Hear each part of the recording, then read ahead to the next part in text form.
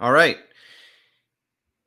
Welcome to this week's episode of Going Live with Good Soil, where Matt and I talk about macro markets, Tesla, and the other stocks we like, Roblox, Lemonade, Rocket Lab. And we go over lots of Q&A. And, sooner or later, I'm sure we'll have another stock in our repertoire we'll be comfortable talking a lot about. But there's only so much time to research. And, that's sort of the stocks in our we're focused on right now. But the macro markets are a big deal right now. That's driving the market more than anything. And format is, I stated before, this is being recorded on Twitter Spaces and YouTube Live.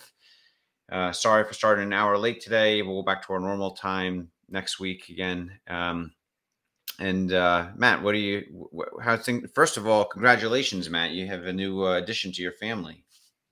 Thank you. Yeah, we had baby number 6 was born early last Wednesday morning. So sleep is at a premium right now, and I'm not getting much of it. So apologies in advance if I'm a little more incoherent than usual this week. Yeah, But no worries. yeah, things are going well. Yeah, that's a big deal. You're doing your part. Six kids now, right? 6 young Smiths, right? Is that about right? Yeah, we're like reversing, population decline, at least here. I think I posted sometime a while ago, like, the birth rate or fertility by country. And I was like, I think my wife and I are like second only to like Ghana or one of the African countries. I think has like, an average rate of like 7 kids or something. Seven kids. Yeah. So like we're just below that, like top of the class, but are you trying to get above that for Americans? You think you're gonna try to get above Ghana? No time soon. That's for sure. My wife and I are both just like, all right, time out. We got time out. We have like a 16-month-old and a 3-month-old too. So we've got like 3 really, really young kids. Plus the newborn. So it's like just a little thing like getting breakfast ready is quite the ordeal.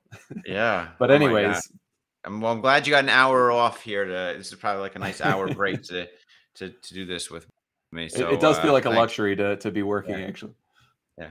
All right. Well, probably about everyone's joined. A lot of people have joined. Let's start with, I guess, the macro markets here. And I put in the title, the Putin-Ukraine conflict, because I feel like it's not really a Russia. It's more like Putin single-handedly is trying to make this happen. And, lots of people are becoming, experts on this topic or studying hard. And we're doing the same, but really our expertise is about the markets and stocks. If the markets to a lesser degree than individual stocks, I would say, but the macro markets, we like to talk about. And this is definitely impacting the macro markets. I mean, we just have seen the volatility and the swings in the market been pretty crazy every day, up or down 2 or 3%. And today there was a reversal after Biden's talk. And I think as we talk right now, markets are up. S&P 500's up 1%. NASDAQ's up about 1.1%, but it was higher just about 10 minutes ago, like it dropped like 1% in the last like 10 minutes, it feels like. So it's very volatile, and it might continue to be. What do you think, Matt? Yeah, I mean, there's so much kind of fear right now. I mean, if things escalate further, you could imagine a scenario where, I think the big thing on everyone's mind from a like markets perspective is, energy prices. So if things escalate and you've got something of a, trade war with high sanctions, and the Russian natural gas, is kind of banned, then you could be in a scenario where, oil prices, which are already high, could go even higher. And natural gas prices are also really high right now. And that affects, obviously like heating, which is really important, especially in Europe, like in Germany, they're highly dependent on that. But also natural gas is used for electricity production. So you could have in a macro environment where inflation concerns were very high, kind of back in January when people weren't anticipating this kind of conflict. You could be just kind of adding gasoline onto the fire of inflation concerns, and that could really cause, I think, runaway issues for the economy. So I think that's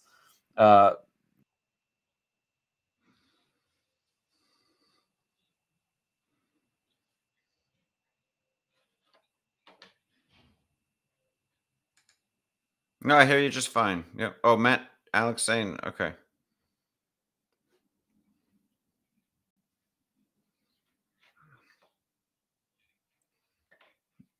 Let me know if that's better. Okay. Yeah, the audio is good on Twitter Spaces, but Matt is trying to get his audio back on YouTube Live here. So far, everyone's saying audio is gone for Matt. Matt, how's Alex your saying audio? it's good now, according to good. Alec. So yeah, so anyway, I think the concern is really just that like you potentially could have inflation really run away from you, and that's in a market which is already a little bit teetering on edge, and concerns about needing to raise interest rates to get inflation under wraps. That could be kind of the hair that, or the straw that breaks the camel's back in terms of like the overall economy rebounding. So I think you're seeing, we've had this trend of risk off for the last 3 months, and I think we all thought we'd sort of bottomed out, but I think with concerns like we have right now, that it could continue to play out where you may be in a more of a risk off environment, because there's so much uncertainty around how this could play out, and a lot of the experts I'm hearing from don't really see a very viable path for both sides to kind of back down in a mutually beneficial way. Yeah, so I mean, I think a lot of the volatility in times like this comes, there's a lot of uncertainty, macro market uncertainty, and the normal, the volatility is sort of exacerbated because there's no registered market maker. There's hardly any, the high frequency trading firms like Citadel and Two Sigma and those, they've replaced the market makers, the registered market makers, for being liquidity providers in the markets, right? And so they don't play by the same rules. They're not registered in the same way that market makers were traditionally registered, having to be required to put on two-sided quotes of a bid and an offer on every stock, or even in options quotes, index options, everything, And so you have this massive loss of liquidity providers in times of uncertainty like this, because the market makers would be still required to be providing these two-sided quotes. Even if they're a little bit wider, it'd still be volatile, but not quite as volatile as it is as you see these days, I think, in times like this, because all the high frequency traders it's too much risk for them. Like, they're used to making a couple pennies on every trade, or half a penny, or fractions of pennies. Things are quoted in like hundreds of pennies.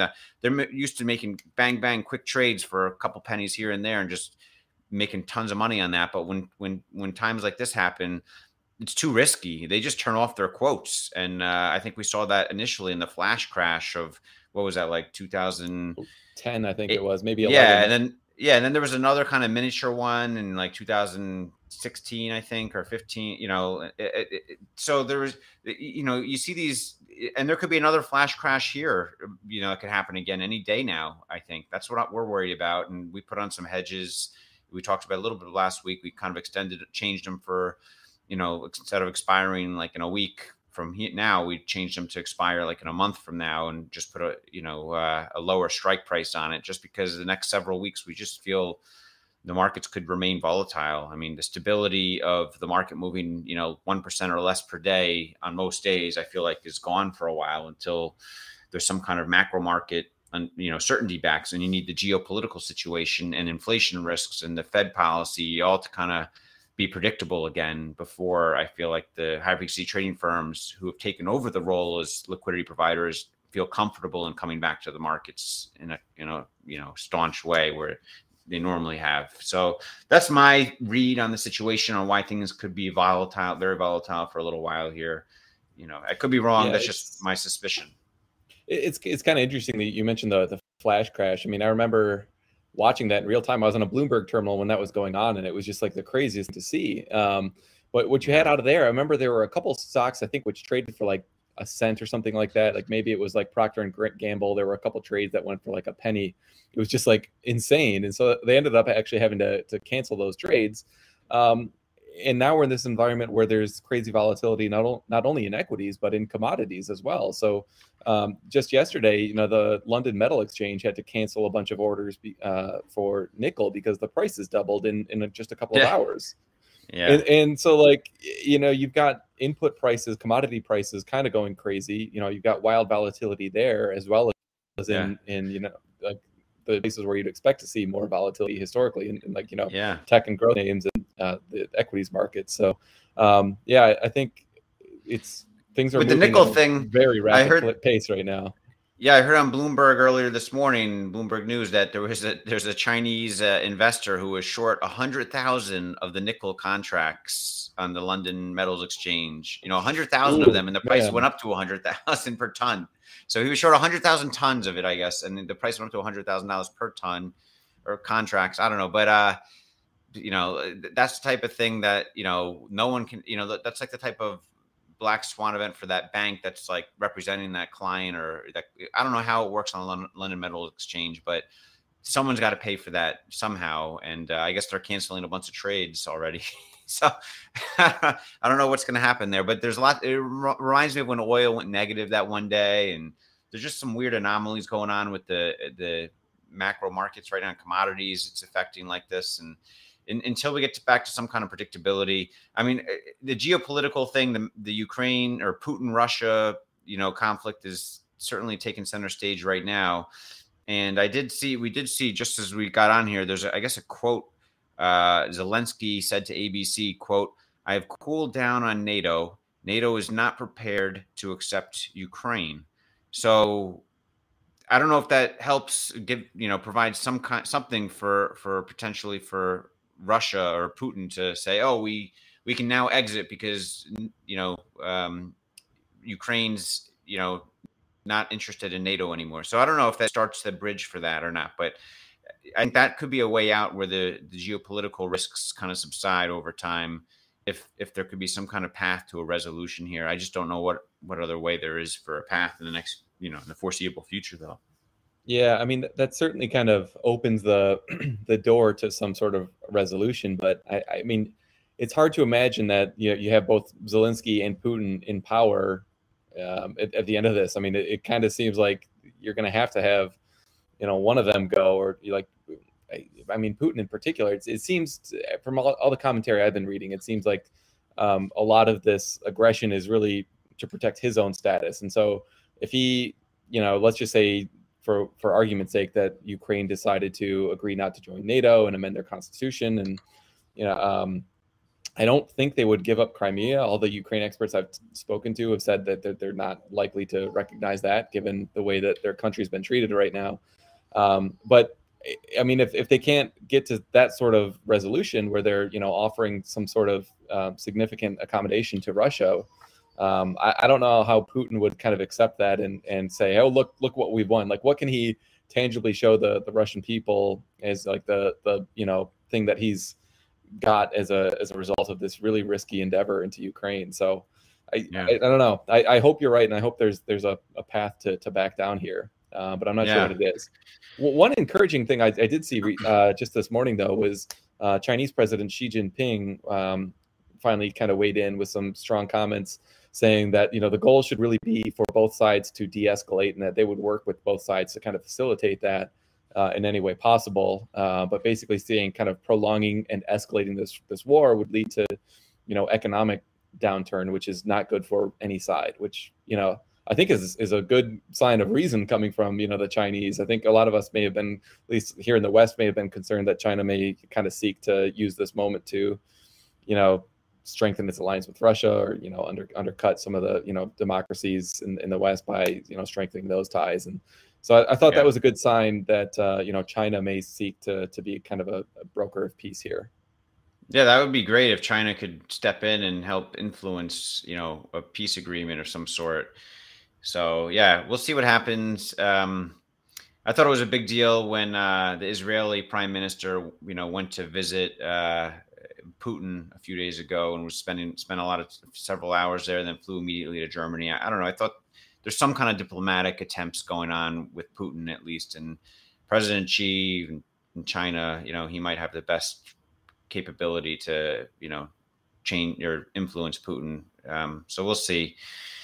Speaking of, Zelensky and Ukraine, I mean, the last week we saw some news with Elon. I guess he had a Zoom chat with Zelensky. Some of it was recorded, and I saw it on Twitter, a clip of the last 10 seconds of it or something. But he sent Starlink to tons of Starlink terminals to Ukraine, and even follow up with some tweets saying hey, make sure you camouflage it lightly and stuff. Don't put it near your, keep it, it could be targeted, right? And So there's a little danger there, not just for Ukrainians using Starlink, which is important. And I think they need some internet access when Putin's probably trying to shut down all the other internet communications.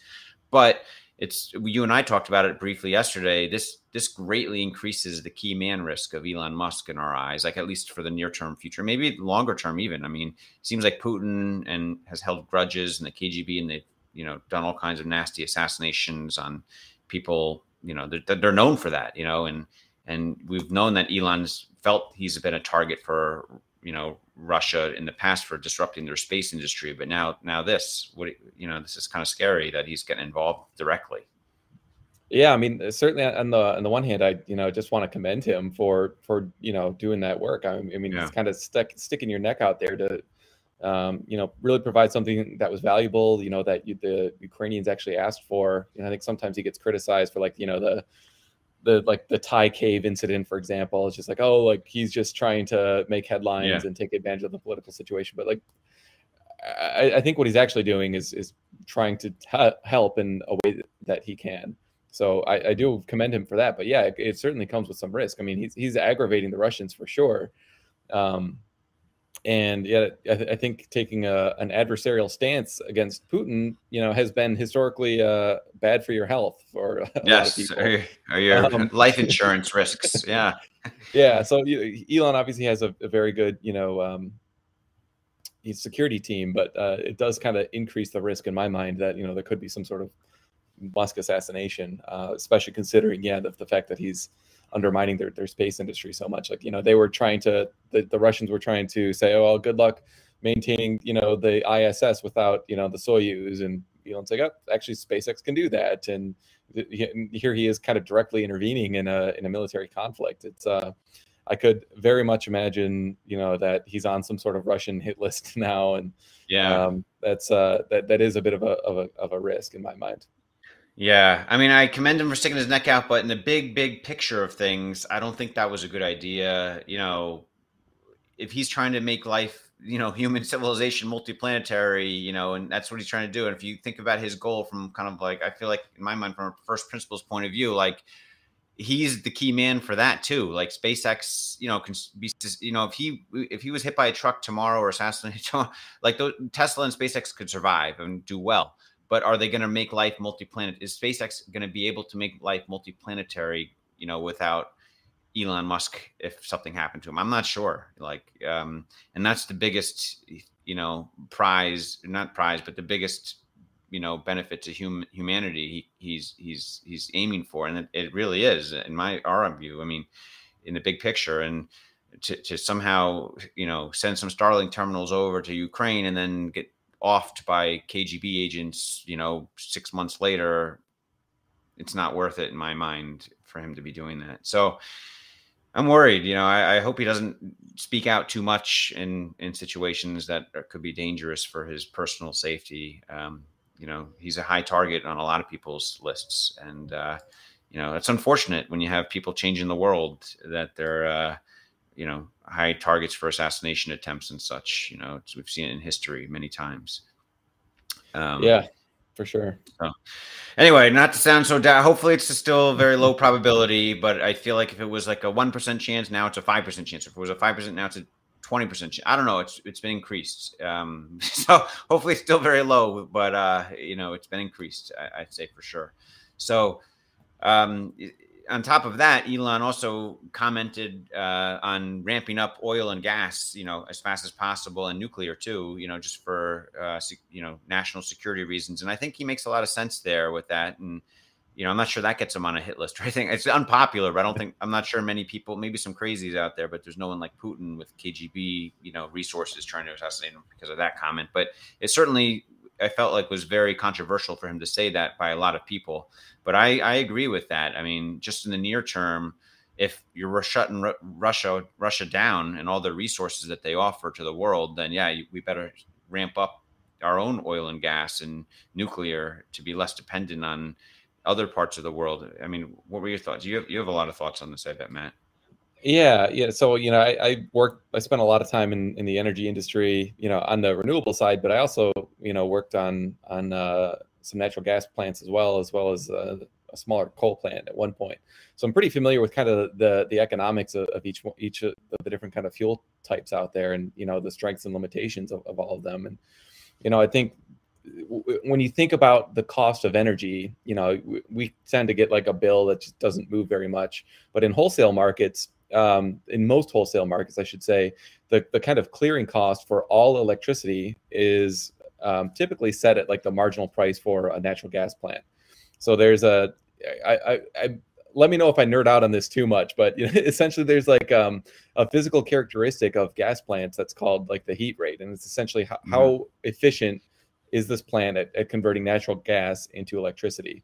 And so for a somewhat efficient natural gas plant, it may be like a heat rate of 7. And so essentially what you do is you take the heat rate, you multiply that by the cost of gas, and that gets you an energy output. So if when gas was, $2 an MMBTU and you have a 7 heat rate, you could get $14 electricity, $14 per megawatt hour, which is, pretty reasonable. But now when natural gas price is like, 5, then you're talking about $35 natural gas.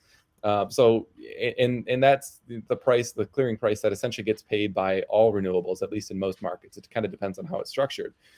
So there's a very, real direct correlation to energy prices and the cost of natural gas. And it's not the sort of thing that you can just say, all right, well, let's go heavier on wind and solar. Like, great, I agree we should do that. But if you look at the total generating capacity worldwide, it's roughly 7 terawatt hours of the entire fleet. And wind and solar is only about 1.4 terawatt hours, and even there, they can't produce all the time, so the actual amount of energy they're generating is a much smaller portion than like 1.4 over 7. It's probably only about 25% of that amount.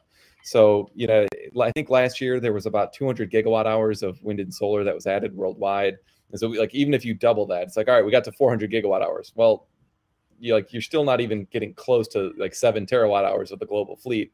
So there's no real option in the short term to rely more on wind and solar.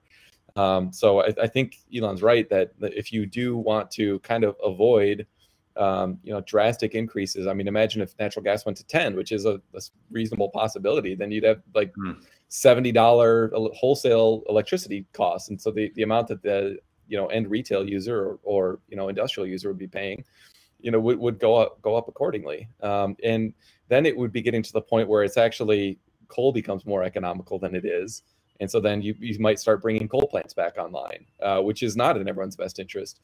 These markets are really complicated, but I do think that it does make sense to kind of increase extraction in the short term of oil and gas. And that's not a popular opinion, but I think and bring back nuclear as well. I do think that's a really smart move.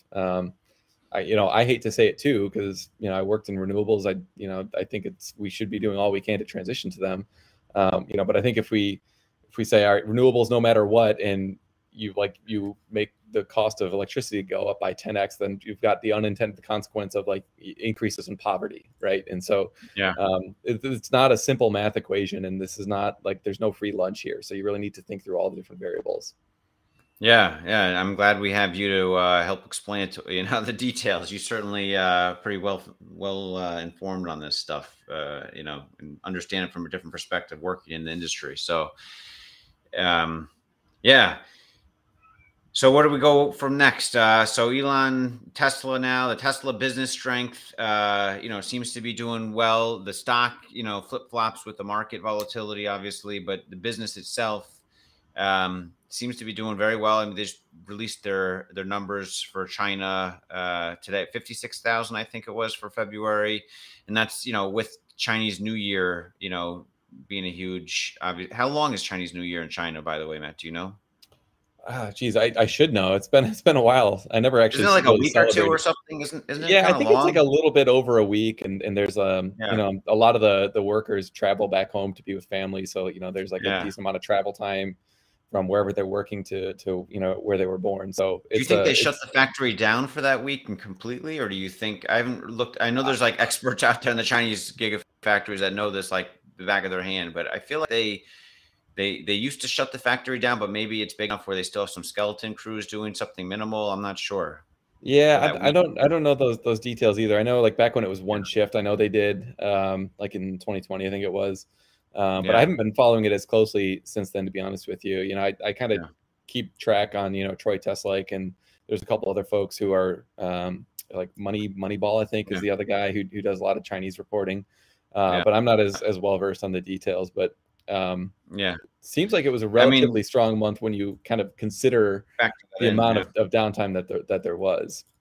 I agree. Yeah, I mean, I think their Chinese factories are going to continue to do really well, and I think Troy Teslike's, you know, above the, you know, I think he's in the 320s or close to 330 for delivery expectations for this quarter, and the, you know, Wall Street analysts are predicting like 315,000 or something like that. So, you know, there should be a little bit of a beat, but, you know, I don't think the beat's going to be like it was last quarter, where what was it? The Wall Street analysts were predicting like 265 or something, or 270, and then it was 310,000. So it was like a big beat. It was like, you know, almost a 20% beat. And so this time it might be like a 5% beat, you know, and so you got to wonder, you know, people are getting used to Tesla beating by a lot. Like when it only beats by 5%, is that going to be good news or bad news for the stock itself? So, you know, short-term movements, it's just, I wouldn't be buying short-term options on the delivery numbers for April. That's all I'm saying. I'm not sure the stock's in a tank, but I wouldn't be buying on rumors of Tesla beating by 5 or 7% versus what Wall Street expects for delivery numbers. Yeah, I wouldn't either. But at the same time, I was kind of surprised. I don't know if you saw the note from Trip Chowdhury that came out. I think it was yesterday. Basically about the saying Plaid deliveries and stuff too. Yeah, the Plaid. He said the Plaid deliveries would be up about 15%, but it sounds like they were doing some digging at the plants, and sounds like he basically said that he expects Q1 to be massive.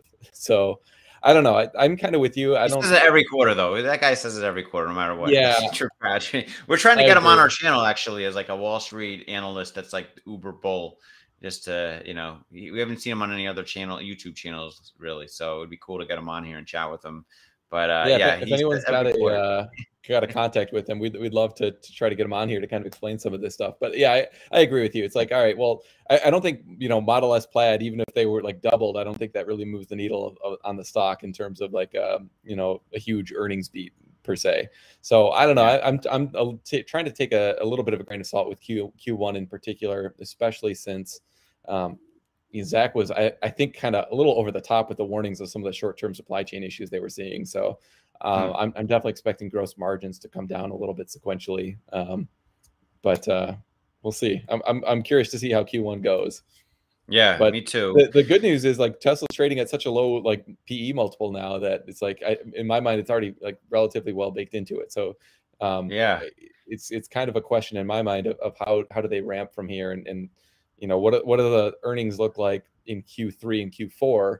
Because I think that's going to change a lot of analysts' expectations once you kind of get some more normalized, gross margin numbers in there. And there's probably going to be a little bit more clarity around, full self-driving by that point as well. Yeah. And this all, we're sort of assuming that there's stability in the macro markets, and sometime soon. I mean, usually the macro markets aren't this unstable for this long. Usually it's even in the COVID crash, there was like a really quick drop that lasted like a month or two or a month and lots of volatility. And then, there was a V-shaped recovery and markets were off and just going up and stable, but in a stable way, for the most part.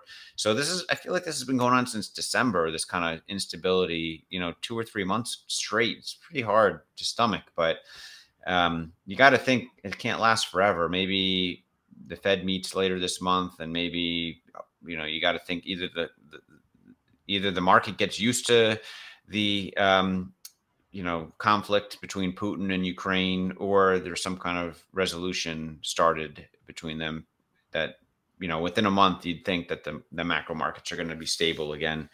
And then fundamentals will really dictate the price movement of stocks again. Yeah. It kind of reminds me of something the Spot Gamma guy said a while ago. I think it was actually that, with all the kind of economic indicators that he was looking at, he basically didn't see any sort of short-term catalyst until the March FOMC meeting, which is next Thursday. So you got that FOMC meeting on Thursday, and then a big options expiration day on the Friday after that, on the 18th. So that was a week that he flagged like a month ago as kind of being like the next potential, macro catalyst that he could see. So that's something, I'm kind of curious to see how that does pan out.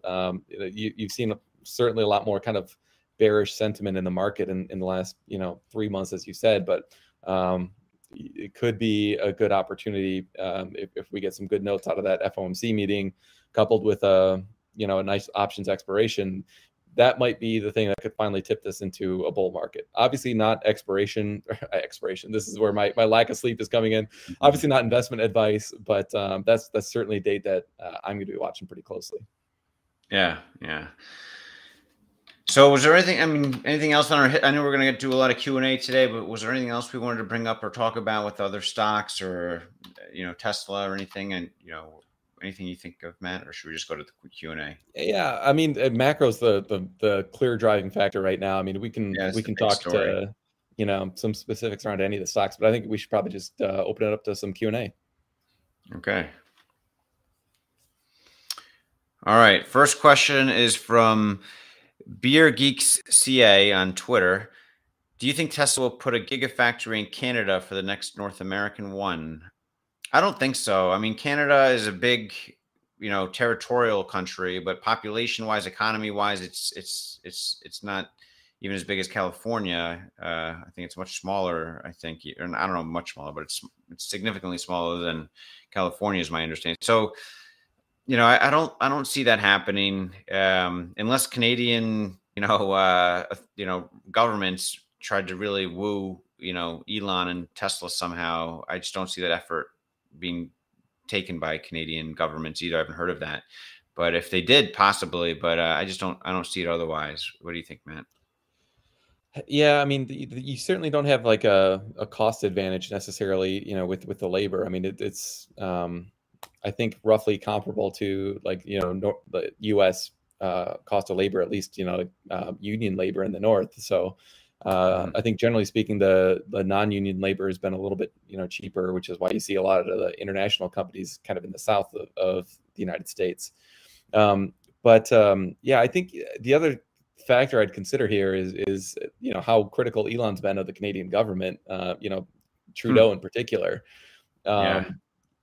Maybe if that, government changed, I could see that him being a little bit more open to it. But he's been like he had that tweet comparing Trudeau to Hitler. So I'm not sure that Canada. It's not friendly terms with Biden or Trudeau now at this point. Calling Biden a wet sock puppet and Trudeau. I don't know.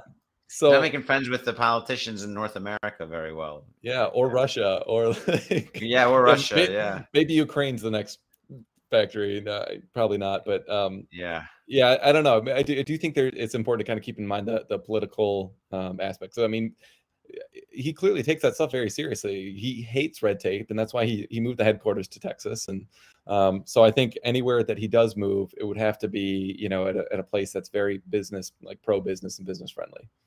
Yeah.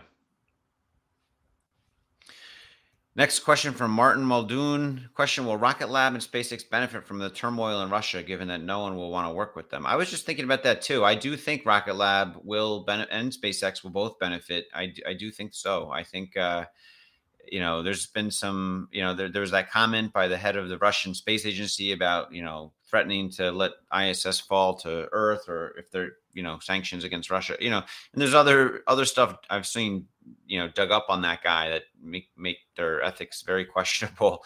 And one of the great things I think you see about the world kind of uniting, in a non-military way, is you just saw like McDonald's say, we're shutting down all our stores in Russia, virtually all our stores. At first I saw the headline, 850 McDonald's is shutting down in Russia. And I was wondering like, does McDonald's have like 10,000 stores in Russia? Is this like just 5% or 8% of their stores, or so I looked it up and they actually have like 850. So they're virtually shutting all their stores in Russia, which is pretty good. So I think you know, you're going to see that in a lot of businesses and space too, and maybe you'll see a lot less of worldwide businesses trying to do something in space, rely on anything Russian. You know, whether it's governments or private companies, they'll just go right to SpaceX and Rocket Lab. So that's my thought. I think they'll both benefit, but it might take a little while to play out, a year or two to kind of notice it. Matt, what do you think? Yeah, I mean, you actually saw that with the OneWeb space constellation, which was going to be a competitor to Starlink. They actually had a launch ready to go on Soyuz rocket, so they had all their satellites there, and now they're stranded. Like they've lost their payload because Russia's not launching them, and they can't get them back. At least it's unclear how they will get those back. So like that may be the death knell for OneWeb, which was in a little bit of a tenuous situation to begin with. So you've seen this. I think like obviously the government sanctions have hurt, but also the kind of the expense of the Soyuz and like how ancient that technology is, like that doesn't help. And then you've got private corporations like kind of piling on to the we're not going to do business with this dictator, kind of like social justice in a good way, right? Like, I think social justice can have a negative connotation, but here I think it's actually, a good thing where you've got people just being a little bit more cognizant of wanting to send their dollars or spend their dollars in a way that's not going to benefit, like autocrats who are, doing these terrible human rights abuses. So it reminds me a little bit of COVID, honestly, where you had, a trend that probably would have happened anyways, which was accelerated by this macro event. So you saw a lot of growth companies like Zoom, for example, that accelerated a lot of companies' use of Zoom to do virtual meetings. And I think you may have a similar situation play out here where a lot of space companies were trying to kind of wean themselves off of Soyuz and Russian launch services. And this may be just the accelerant needed to really benefit new emergent players. Yeah. Real quick, I see a question from Evan Glonsman in the chat. It's about Roblox. Roblox now has a market cap of around 25 billion. Is there a certain level that you would consider converting some shares to Leaps, or would that make more sense with a company with a more predictable PE outlook? That's a great question, Evan. We've talked about that. We've thought about that. And if this was just like I think if it wasn't a macro market, like revaluation of all the growth tech stocks, if it was just like a Roblox blip, that, other growth tech stocks were doing well, but Roblox took a big hit for some, hit piece against, that recently came out against, kids being,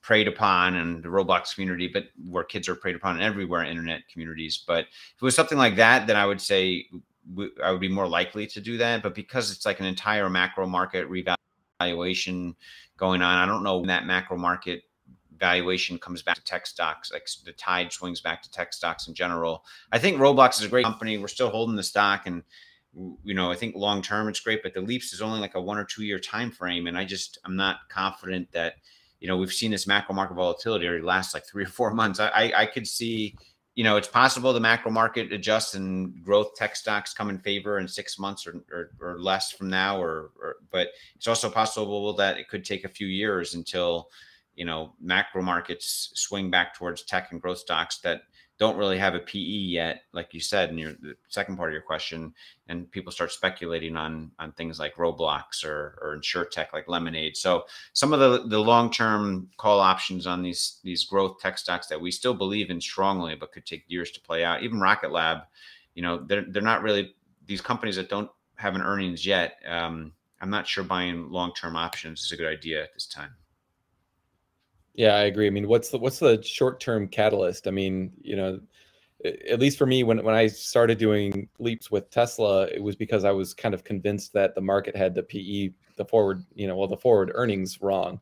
So even assuming like a very low PE, I thought there'd be a pretty significant revaluation of Tesla. With Roblox, we're not at that point yet. And so, what is the near-term catalyst that will say double the stock in the next 2 to 3 years? I'm not clear that there is necessarily one. And also another consideration is just implied volatility is pretty high right now. So it may be better, let's say there's a favorable outcome or a conclusion of this war, and better clarity around macro in say, 6 months time. My sense is implied volatility may have come down by that time. Then you've got a little bit less theta decay to worry about because you've waited 6 months. And then maybe, I'm not saying to do this, but it could be a better time then if we see some kind of solid user metrics or something like that gives us, confidence that, that the stock is undervalued and that the market will realize that in a short amount of time. So for that reason, I prefer the equity right now, because there's not necessarily that short-term catalyst. Yeah. And we could be wrong. This could be the absolute best time to buy the long-term call options. I don't know. It could be, but it's just too risky for us right now. Too much of a flip of the coin to really feel comfortable one way or the other on it. So next question. Sorry. Let's see. From Scott Optendries on Twitter, with money likely to be put into oil infrastructure to compensate for Russian oil, will this slow adoption of renewables in North America? Matt, do you want to take that one? Yeah, I don't think so. So it's not going to be easy to kind of change opinion around, oil overnight. A lot of ESG funds, just won't even invest in these assets. A lot of banks won't even work to provide financing for a project like this. So typically there's a higher cost of capital for, oil and gas deals. So in my mind, they're kind of separate markets. I mean, the kind of universe of financiers that will pay for, oil and gas extraction is different than the universe of financiers and frankly developers that are going to be putting in renewables. I think you need to differentiate between what's called the exploration and production, or E&P side of the energy business. And that's what Elon is saying needs the investment right now. And we need to, do what we can to extract more from existing, wells and resources versus kind of new steel in the ground for plants, which will create electricity. So I don't think anything's going to slow down renewables. Honestly, they just make sense financially. And if commodity prices are going up and electricity prices are going to go up, that's going to make the economics of renewables by default look even better. Because, if you were expecting to get, $20 a megawatt hour wind, and then macro events force that to be, $45 or $50 per megawatt hour, people are going to be developing as many wind projects as possible, and solar projects as possible in order to take advantage of this kind of unique time frame that we're in. And frankly, the industry is already kind of at capacity. It's just, these are very intensive projects. I mean, I was touring a 525 megawatt wind farm in Texas that was under construction, and it was like a crew of thousands of people. There were 191 turbines, I think it was. And you've got to dig these foundations that are like many stories deep and like 30 meters across, and you've got to fill it with rebar, and you've got to send tons of concrete trucks to fill in each of these foundations. Then you got to, bring in the tubes and the nacelles and all the blades. And it's like a supply chain logistics nightmare. Like the guy that was overseeing it was just like, I'm never going to do a project like this again. It's so hard to find good contractors. It's so hard to kind of coordinate this. So it's a heavy lift to do this work. And there's, the industry is growing like crazy. And it's going to continue to grow like crazy. I don't see anything slowing that down.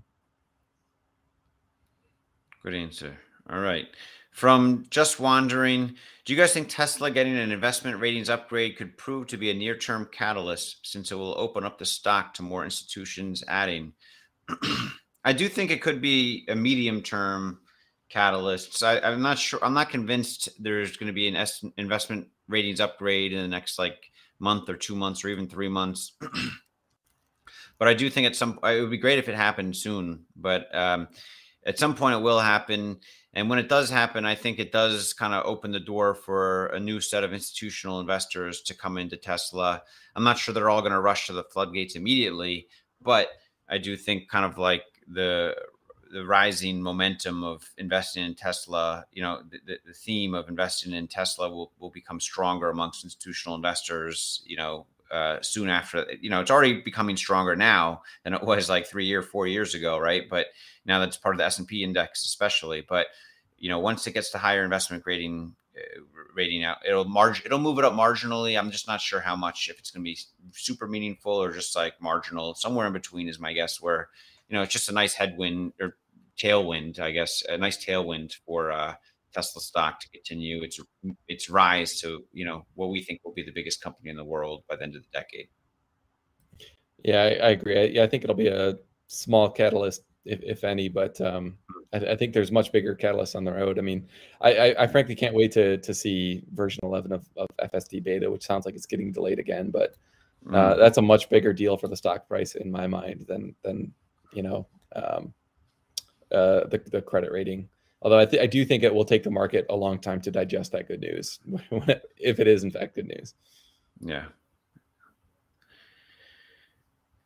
From Duhamel18A on Twitter, what's your take on the solar situation with Tesla? Storage seems to be growing, but solar is disappointing. Matt, do you have any thoughts on their solar? I mean, it's a commoditized business overall, right? But I guess they're trying to really prioritize the solar roofs, but it's been a little bit tougher than they thought. Yeah, it's been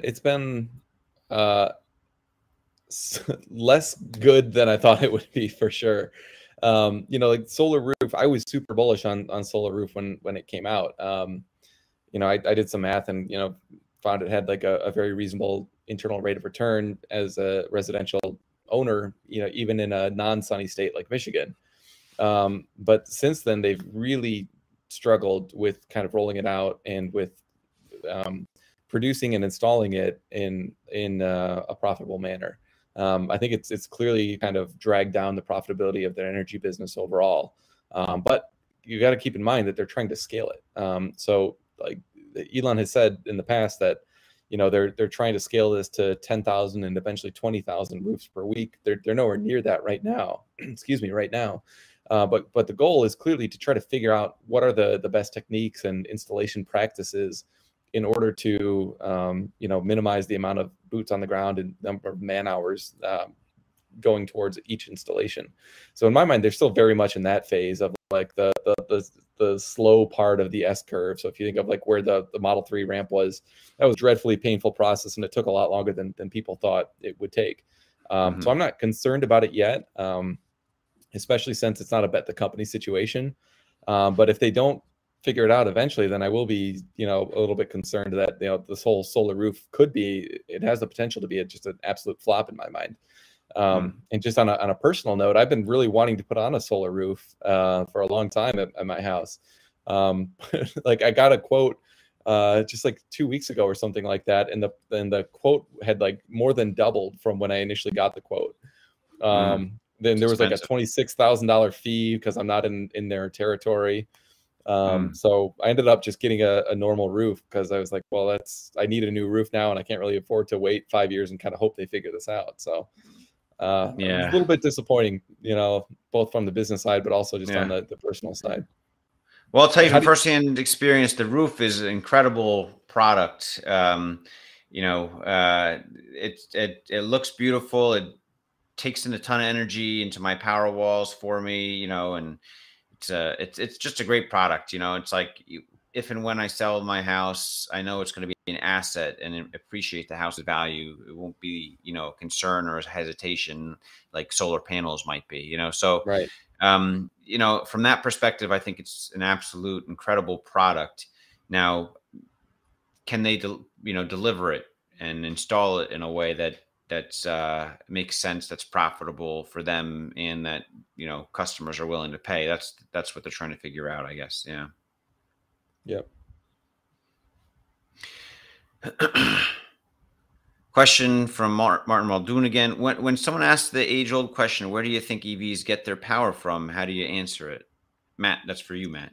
Yeah, this is one of the most annoying questions, and I know Martin isn't asking an annoying question. He's saying, how do you respond to this annoying question? But it's what's a simple elevator response to a 5-year-old? Because I get this question too, and I just end up talking to myself in circles probably. But so how do you answer it? There's probably two simple answers, and I don't know. I haven't really practiced it. So one would be just that the simple answer is you have the option to power it directly from the sun. If you have solar panels, you can convert that electricity directly to fuel for your car, which is, obviously not possible for an ICE vehicle. So that's one just very simple answer. The more maybe nuanced answer, but still somewhat simple, is just that, it's a cleaner option, even if you're generating from dirty sources or from a grid that relies heavily on, say, coal. All the studies that have been done on this question very clearly indicate that it's a cleaner overall, per mile driven, even if you incorporate full life cycle emissions. So like the EVs are slightly more polluting to build than an ICE vehicle is, for example. But if you take all that into consideration, even in a dirty grid, then you're still better off than driving an ICE vehicle. But the thing that is continuously happening, and I saw this during my entire career in the energy side, is that the grid gets just a little bit cleaner every single year. So you have some amount of coal retirements each year, and you're adding more wind and solar each year. And so that trend is going to continue to happen because it's driven by economics. And so over time, you can run the math now and say, okay, with today's current grid, even in, let's pick the worst grid in the United States. I don't know which one it is, but people have done this math. It's cleaner than an ICE vehicle, and it's going that delta between an ICE vehicle and the cleaner grid, say 5 years from now, is only going to increase over time. Good answer. So I hope that helps.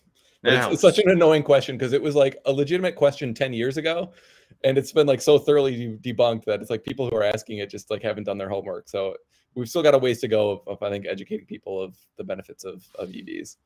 Mm-hmm. From Brett A. Goldstein on Twitter. Oh, hey, Brett, my buddy. What trades did you look at this past year and not take action on? Winners or losers? What did you learn from them? Oh, that's a great question. I think Matt and I have talked about a number of like growth tech stocks and even other value stocks occasionally. But for me, I remember I was talking about Matterport a while ago. I really love their technology. I think they have a real stranglehold on this new kind of business of using, mapping 3D home or, mapping 3D indoor environments into a 3D world. They have like the vast majority of that market by far, and they do a really good job with it. And, they were trading around like $25. I think I bought some for a short time. It's over like 35 for a quick before the market started crashing. But I'm glad we didn't really go heavy on that, and really we didn't take such a deep dive where we built conviction to go heavy on that, because now it's at $7. I'm looking at it. I'm like, wow, it went from like $35 to $7. But maybe that's a good time. If I still believe in it, I should consider, at least in my personal account, maybe buying some Matterport.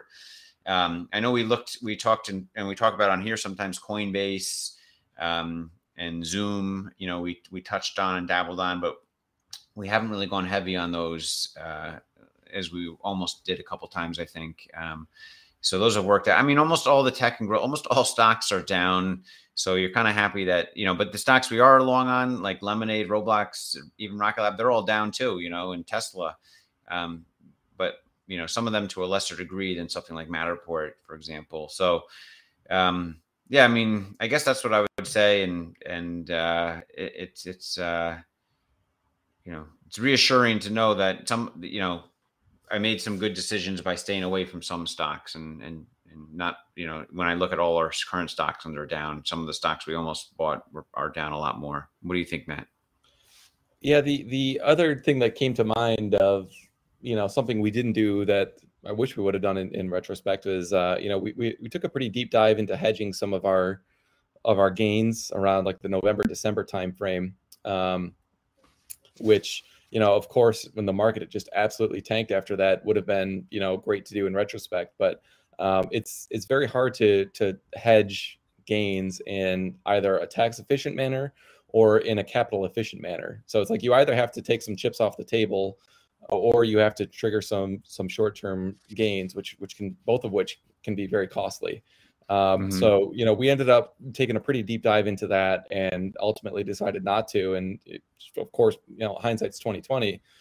Wish we, sold everything and bought puts, right? But you know, that Yeah, was, yeah. it was not clear at all that we had the, you know, kind of, you know, macro panic, and absolute like just dump that, you know, we were, or that the market ended up taking. That was not at all kind of an expectation in, No. you know, in early December. So, you know, I guess you know, I guess in terms of what we learned from it, it's okay. Emmett and I have been talking a lot, kind of offline about, how to be a little bit more, structured in, you know, hedging after gains, and maybe like adding after some losses. So that's something that I think Yeah. I've taken away from that experience is, you know, be a little Yeah. bit more willing to, buy when it's painful and to sell when everything looks happy. Yeah, yeah, and we've shorted a few things successfully and a few things at the wrong time. So yeah, I mean, things we've, you know, there's things we've wanted to short that we didn't, and we wish we did, obviously too. But you know, anyway, Yeah, one funny note on there too. I mentioned just like 2 weeks ago, I think, I thought like Bed Bath and Beyond was a good short target potentially, and then like just this week was, who's the guy? I'm blanking on his name, but the guy from GameStop, I think it was, Ryan Cohen, yeah, he Ryan announced he's Cohen, got like yeah. a He's like he's on the getting all board or involved in something. Bed Bath and Beyond, and they spiked Dude. like 30% in a day. And so I'm like, okay, I'm really glad we didn't touch that one. Yeah. I saw that news. I was like, oh, good thing we didn't short that one. So, all right. Last question. Let's do one more question. Let's see. This is from J60931656 on Twitter. Do you plan on getting more into the genomics sector now than the CRISPR-Cas9 patent has been settled? So this kind of, in a way, relates. So many people pitch us all these stock ideas. Like, oh, what about this stock, this stock? There's been a lot of like CRISPR genomics stocks thrown our way, and you know, it's hard to. That's not my specialty. You know, like I know so many people are excited about genomics stocks, and we were tempted to go into some, but we just don't have the expertise to really understand that business space to be confident or have conviction ourselves personally on why we think those businesses are going to be worth so much. And they may very well be, but you know, investing in like medical technologies, you know, is far from my specialty. So yeah, I mean, I just don't know about the. I know Kathy Wood and ARK Investment are big on it. I have a level of trust in there, and there's other investors I respect. But at the end of the day, I really personally have to have conviction to invest in a name. I just don't know if I have the capability to get conviction on the biotech space. What about you, Matt? Yeah, you know, when I was doing investment banking a number of years ago, I kind of split my time between the industrial side and the medtech side, and our medtech practice really specialized in orthopedics. So I spent so much time kind of diving into that, speaking with doctors, kind of understanding what they're doing from like the actual surgeries that they perform and what tools are they using and why are they choosing those tools, and then what's the FDA approval process for like the Pfizers and the J&Js of the world to go through that. And it took like a long time of studying to get to the point where I felt like I had a good baseline knowledge, even just to kind of talk about orthopedics in an intelligent way. And I just don't feel that I have that knowledge base even close to it on what I think is frankly a more complex field of genomics. And so I think the technology is more complicated and the business models are unproven at this point. I mean, I think there's incredible reasons to be optimistic, and frankly I am, but I'm optimistic in like a vague way, not in a way that I feel I can you know, effectively manage people's funds by choosing who the winners and the losers in this emerging highly technical space are. I think it's not like Tesla, for example, like you can, or Lemonade Insurance, like you can understand the marketplace and the incentive structures around it to some degree. You put yourself in the shoes of virtually all the participants in the Tesla, ecosystem of, the whole, whether it's the competitors or Tesla decision makers or consumers or regulators, even like we've done enough research, we can understand that space. But to understand the genomics, space is just, that's like a career worth of work, and that's just not a career, what we've done. Yeah, and I've done a bit of a dive on Invitae, and I'm like somewhat optimistic about them, but again, it's you don't know what you don't know, and I already know that there's very little that I do know within that space. Yeah. So, I think especially when we're managing other people's money, we want to feel that we have a very solid understanding of the investments that we're choosing and why. And like kind of vague optimism around a generic trend, I don't think is a good enough reason to invest in a significant reason. But Yeah. I do think I am optimistic about it in general, and I've played around in my personal account a little bit in this space, but it's been, all these names have been hit really hard in the last year or so. Yeah. And one last question I see in the chat, I just want to answer real quick, is it's from the cousin of the lawyer who helped us set up our fund. It sounds like, and he says, "Is there a reason you have a $500,000 minimum investment in your fund?" I found out that that's his cousin's fund, their law firm that set up our fund. Yeah, there is. We've talked about this in the past. We just don't have a ton of the way we set up the fund is we're only allowed to take on 99 investors. And, before we get to that level, we can set up another kind of master feeder fund structure where it would open the door for 1,000 more investors or whatnot. But at the same time, it's just, it takes up a lot of bandwidth. There's been a lot of interest from, lots of people under 500,000 wanting to invest.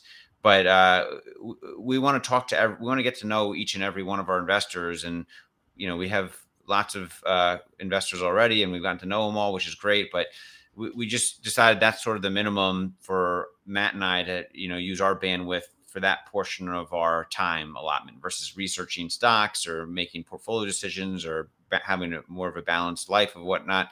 If we took on a bunch of $100,000, $200,000 of it, we'd have 10 times as many investors.